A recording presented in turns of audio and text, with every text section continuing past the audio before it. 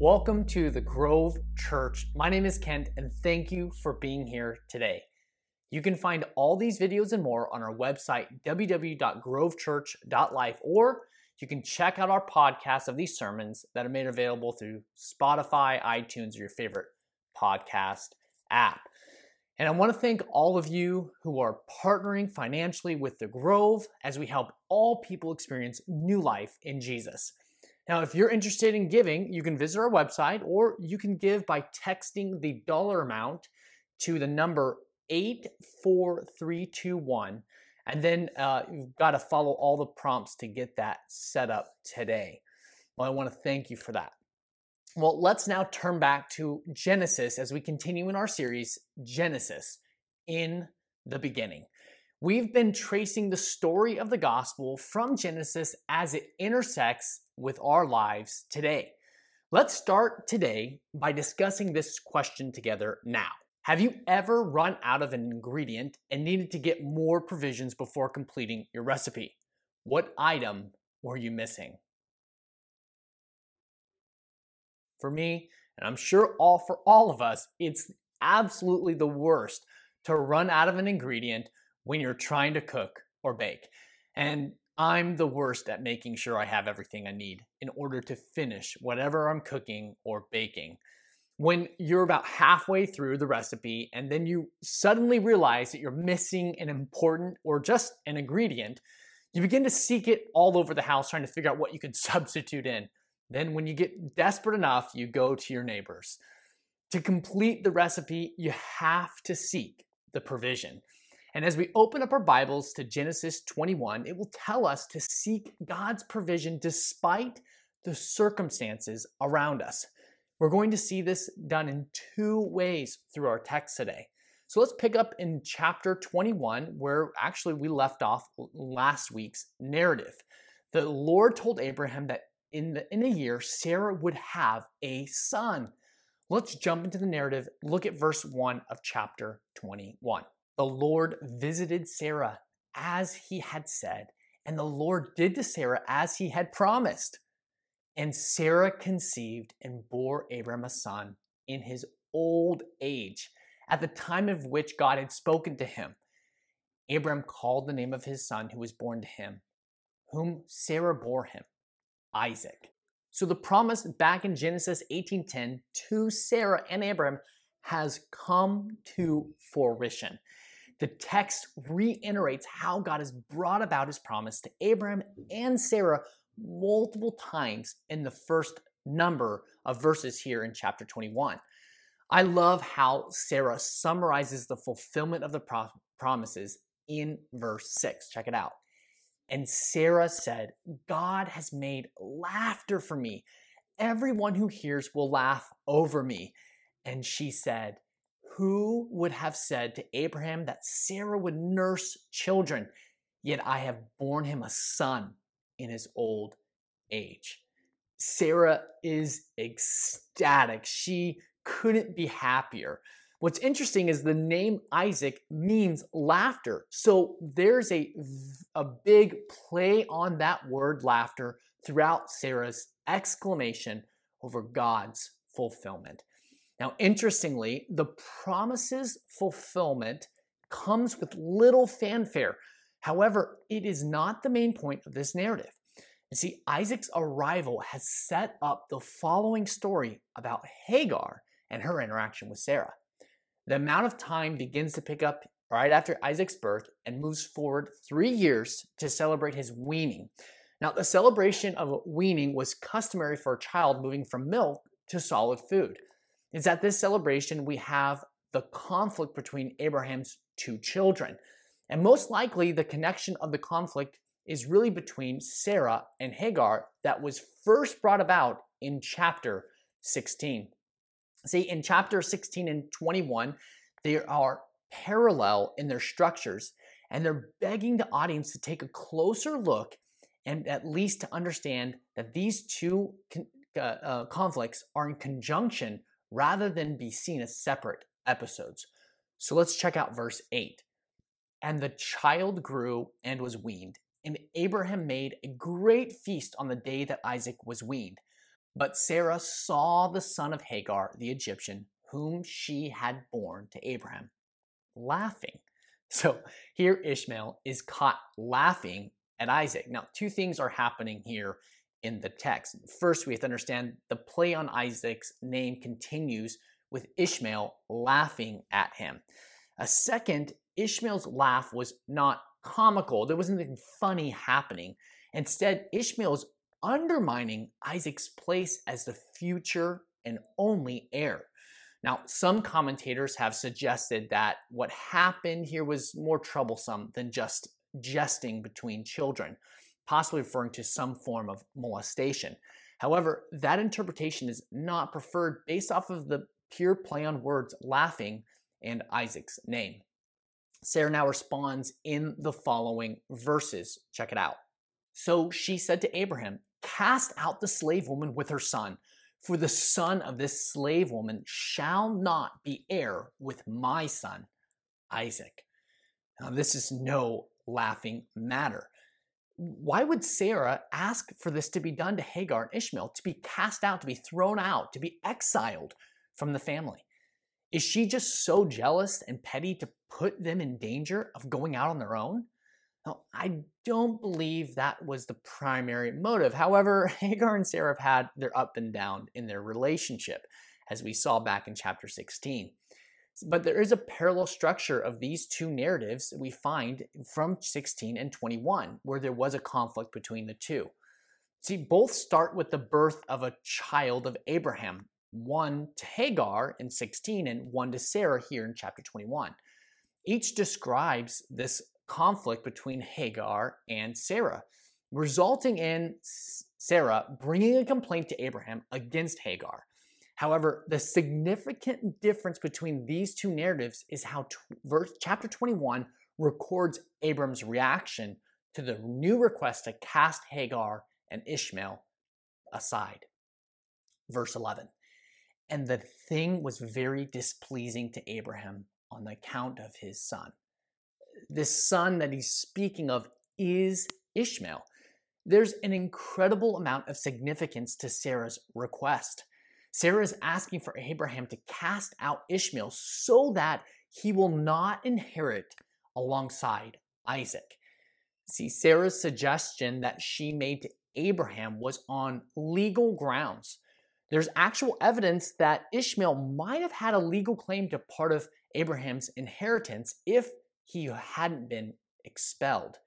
The expulsion of Abraham's original heir sets up chapter 22's drama with Isaac's sacrifice, Abraham's only remaining heir.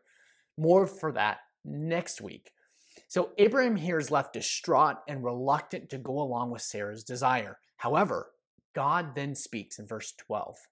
But God said to Abraham, "Be not displeased because of the boy and because of your slave woman. Whatever Sarah says to you, do as she tells you, for through Isaac shall your offspring be named. And I will make a nation of the son of the slave woman also, because he is your offspring." Here, God surprisingly affirms that Abraham is to follow Sarah's request. However, it's not a death sentence as Abraham most likely believed it was. God is going to provide for Abraham's son, even though Ishmael will be beyond his protective presence. God will be his protector and make Ishmael into a mighty nation for the sake of Abraham. Here we encounter our first way to seek God's provision despite the circumstances around us. We seek it by a leap of faith. Abraham did exactly that right here in our passage.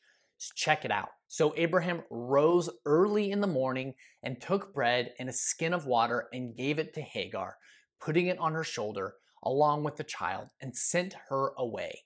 And she departed and wandered in the wilderness of Beersheba. The expulsion of his son was a considerable leap of faith for Abraham. He does what he's always done. He takes God at his word. There's seemingly no gap between the directive and Abraham's obedience. You see, going the way God commands is not always easy. And I hope we don't miss the anguish Abraham experienced while he took this leap of faith. The act of following God is not always the easiest thing, yet we respond by faith to trust Him even in the toughest of circumstances. God tends to provide for us when we are most vulnerable and desperate. See, we are prone to think that we can do it independently on our own. Yet this is the opposite of the gospel. God provided it for us while we were His enemies, when we were sinners. We had gone and still go our own ways. Yet God demonstrates His grace and mercy to us through the cross of Jesus. I love how Romans says this. For while we were still weak, at the right time, Christ died for the ungodly. For one will scarcely die for a righteous person, though perhaps for a good person, one would dare even to die. But God shows His love for us in that while we were still sinners, Christ died for us. The gospel reminds us of our need for God. The gospel speaks into our story, reminding us to seek God's provision, because apart from God's mercy and grace in Jesus, we would be nothing, be left in a desperate place. Let's discuss this question together now. Why is Christ dying for sinners, God's enemies, a clear demonstration of God's love? We pick back up in the story of Hagar as she has left Abraham and headed towards the wilderness of Beersheba. Her circumstances have gone from uncomfortable with Sarah to dire in the wilderness. Look at verse 15. When the water in the skin was gone, she put the child under one of the bushes. Then she went and sat down opposite of him, a good distance off, about a distance of a bow shot. For she said, "Let me not look on the death of the child." And as she sat opposite him, she lifted her voice and wept. This child being spoken of here is more than likely 16 years of age. He's not exactly helpless, but still in need of his mother's help. And that's to remind all our teenagers that you may feel like an adult, but you'll always be a child to your parents. Now, Ishmael's identification as a child does occur for two reasons. First, realize that his name has not been used for the entire passage, because in light of Isaac's birth, his standing has been diminished, therefore his name's not used. Secondly, he is referred to as a child not to present him as helpless, but rather to emphasize Hagar as the main character in this scene. Hagar and Ishmael are on their own, and now the water provided to her by Abraham is gone. Hagar is desperate as she places the child under a bush. She needed intervention. She required provision. But God won't leave her weeping and alone. Verse 17. And God heard the voice of the boy, and the angel of God called to Hagar from heaven and said to her, "What troubles you, Hagar? Fear not, for God has heard the voice of the boy where he is. Up, lift up the boy, and hold him fast with your hand, for I will make him into a great nation." God graciously intercedes for her and the child. God promises to provide for them and make Ishmael into a great nation. When the provision of Abraham has been depleted, God intervenes, promising continued provision for the two of them. When people fail us, God will never fail us. Hagar has experienced that. And here's the second way we can seek God's provision despite the circumstances around us. We seek God through His word. Hagar was lost, not knowing what to do. She was desperate and in danger. Then Hagar leaves the child under a bush because of the unbearable circumstances around her. She feared the worst, the loss of her baby. Even he was 16 years old. God then graciously intervenes. How? He speaks. God's words bring comfort and life. Verse 19, we see this in the story. Just look what happens next. Then God opened her eyes, and she saw a well of water, and she went and filled the skin with water and gave the boy a drink. And God was with the boy, and he grew up. He lived in the wilderness and became an expert with the bow. He lived in the wilderness of Paran, and his mother took a wife for him from the land of Egypt. God speaks and leads her to a well of water. His words bring about her provision in the worst of circumstances. I believe that can be true for us today as it was for her back then. I love how the scriptures speak of themselves as life-giving water. Just look at Psalm 1 as it explains. Blessed is the man who walks not in the counsel of the wicked, nor stands in the seat. Blessed is the man who walks not in the counsel of the wicked, nor stands in the way of sinners, nor sits in the seat of scoffers. But what? But his delight is in the law of the Lord, his word. And on his law, his word, he meditates day and night. Well, what comes from this abiding provision? He is like a tree planted by streams of water that yields its fruit in its season, and its leaf does not wither. In all that he does, he prospers. God's word brings life. When struggling to see a bright and better future, we need to go to God's word for hope and restoration. It's truly in the pages of the scriptures that our hearts and minds will find the peace and comfort we need. If you're struggling to see a way through this particular season of life, I encourage you to explore and pray through the scriptures, and specifically the Psalms. These poems and actually songs are full of rich praises of God that examine the most of the human emotional spectrum, from doubt and fear to exuberant celebration. I have found peace and correction as I have sought God's provision through his word. Let's discuss this question now. What is your favorite Bible passage or quote when things get tough? The Psalms explain that God's word is a light to our path, and we ought to seek it in any and every season of our life. Yet I would be remiss to forego speaking about Jesus, who is the very word of God. John 1:1 explains, "In the beginning was the Word, and the Word was with God, and the Word was God."